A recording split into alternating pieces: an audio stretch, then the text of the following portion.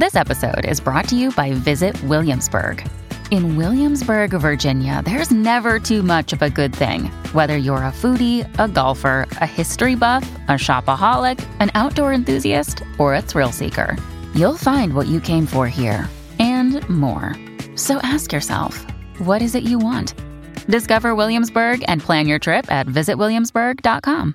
The United States said today it still doesn't know the origin or purpose of those 3 aerial objects that the military shot down over the weekend. Of course, tensions and accusations being thrown around between Washington and Beijing. American and Canadian officials were unable to explain the origin of those 3 objects as of yet. Washington called the Chinese craft a surveillance balloon, while China keeps saying that it was a weather monitoring vessel. That was the original one. Now, the U.S. military fighter jets on Sunday down an object over Lake Huron on Friday. Of course, an object was shot down over sea ice near Dead Horse, Alaska. And, of course, a third object, cylindrical in shape, was destroyed over the Yukon. Defense Minister Anita Anand spoke on the downing of the aerial object over the weekend. Take a listen. To the best of our knowledge, this was the first time that a NORAD operation has downed an aerial object. The object was flying at an altitude of approximately 40,000 feet, had unlawfully entered Canadian airspace, and posed a reasonable threat to the safety of civilian flight. The object was downed approximately 100 miles from the Canada-United States border over Canadian territory in central Yukon. That was Defense Minister Anita Anand over the weekend. Now, John Kirby, who is a spokesperson with the U.S. National Security Council, was asked if there will be more of a formal approach to handling this type of incident going forward. Take a listen. Again, that's exactly what the President wants Mr. Sullivan to run, as a process, an interagency process, to help us, as I said in my opening statement, get around the policy implications here, and whether or not there needs to be any policy changes going forward. That was John Kirby from the U.S. National Security Council. Joining us now is Richard Shmuka. He's a senior fellow at the Macdonald-Laurier Institute, specializing in strategic studies, comparative defense management approaches, and foreign policy. Mr. Shmuka, thank you for joining us today. Thanks for having me, Jeff. Well, when it comes to national security, in regards to what's transpired over the weekend, and of course the original spy balloon issue from last week, how concerned should we be as Canadians? I think there's been a lot of speculation, and obviously there's quite a bit we still don't know.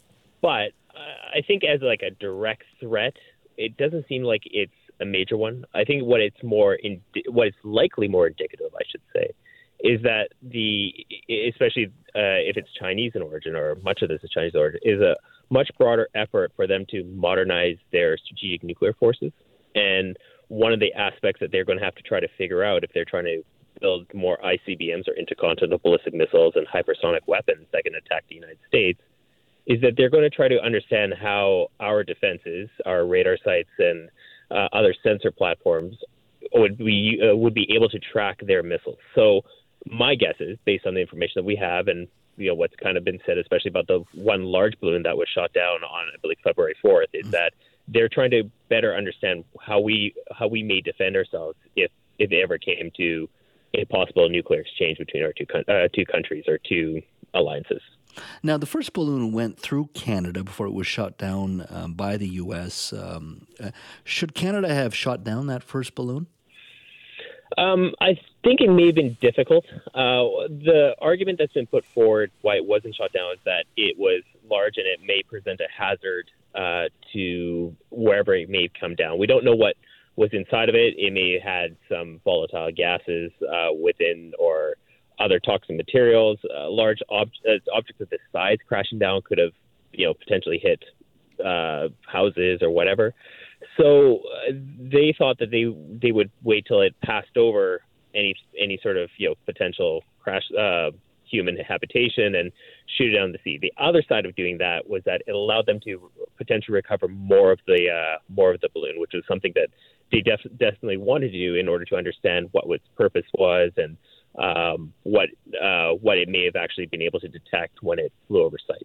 And so, as you say, the debris that was recovered, it's very important right now in regards to finding out what it was used for and the technology they were using and what potentially, as you say, they could have been spying on. Absolutely. And also how to detect it in the future. That's probably one of the most critical parts, that if we understand how our radars kind of interacted with it, because there's been some suggestion that our radars weren't calibrated properly in order to identify balloons, because balloons were not seen as a major threat. Mm-hmm. Now you have something to test it against, so to speak. They can better calibrate our sensors in order to detect any future incursions. Yeah. How much, with technology today, obviously you can catch a lot, but at the same time, technology allows you to work around other technology that is supposed to keep us safe as well. I mean, I think of not just these balloons, but the fact that the U.S. was able to go in the darkness and go into to Pakistan and find Osama bin Laden and take him out when there was still radar in Pakistan. They have a pretty significant amount of dollars they spend on their military as well. Will we have that technology to actually pinpoint a balloon that's traveling at 40,000 feet? And are we asking too much even for our defense management?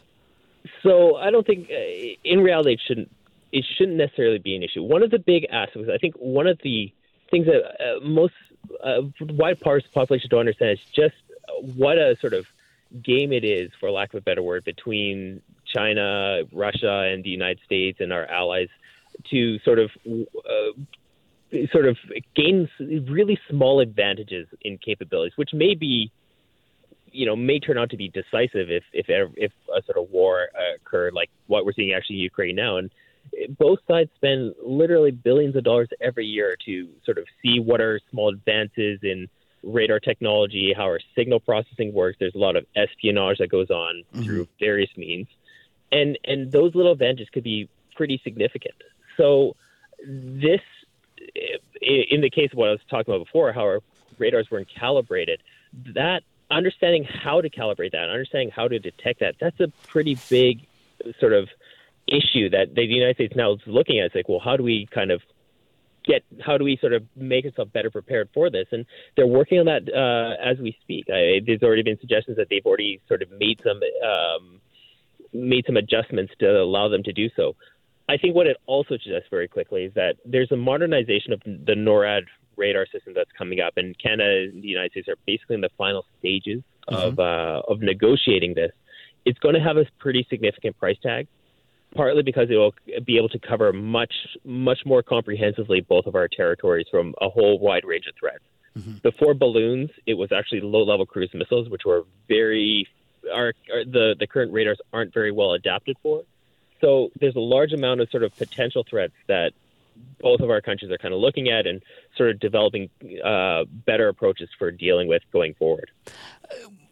Beyond this challenge at the moment, and it hasn't ended, we could have other balloons, we could have other incidents. You would take that in the context of the two Michaels that were kidnapped. You take that into the context of the decision not to allow Huawei to be part of our 5G infrastructure network. You take that with the broader conversation of why we have at times scientists connected to the Chinese government doing research projects with our major universities.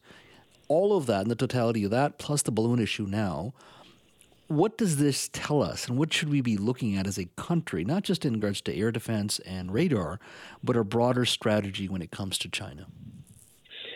Well, I think if we think about sort of the foundational principles, going back to what you're talking about, Ben, is that right now, China, as much as China is, a very powerful country, as by some measures the second largest economy in the world, they also feel weak. I think there's a understanding that the foundations of their society, especially with the potential for unrest, just like going back all the way back to 1990 Tiananmen and other sort of issues, that they do feel there is a sort of a fear of the sort of weakness, right? And if you look at also their attempts to sort of push out their sort of maritime boundaries in the South China Sea and their position against the Senkaku Diaoyu Islands and also Taiwan, that these are seen as being major sort of important parts to ensure that their own sort of security, right? Mm-hmm. And going to if we think about that, it helps them to sort of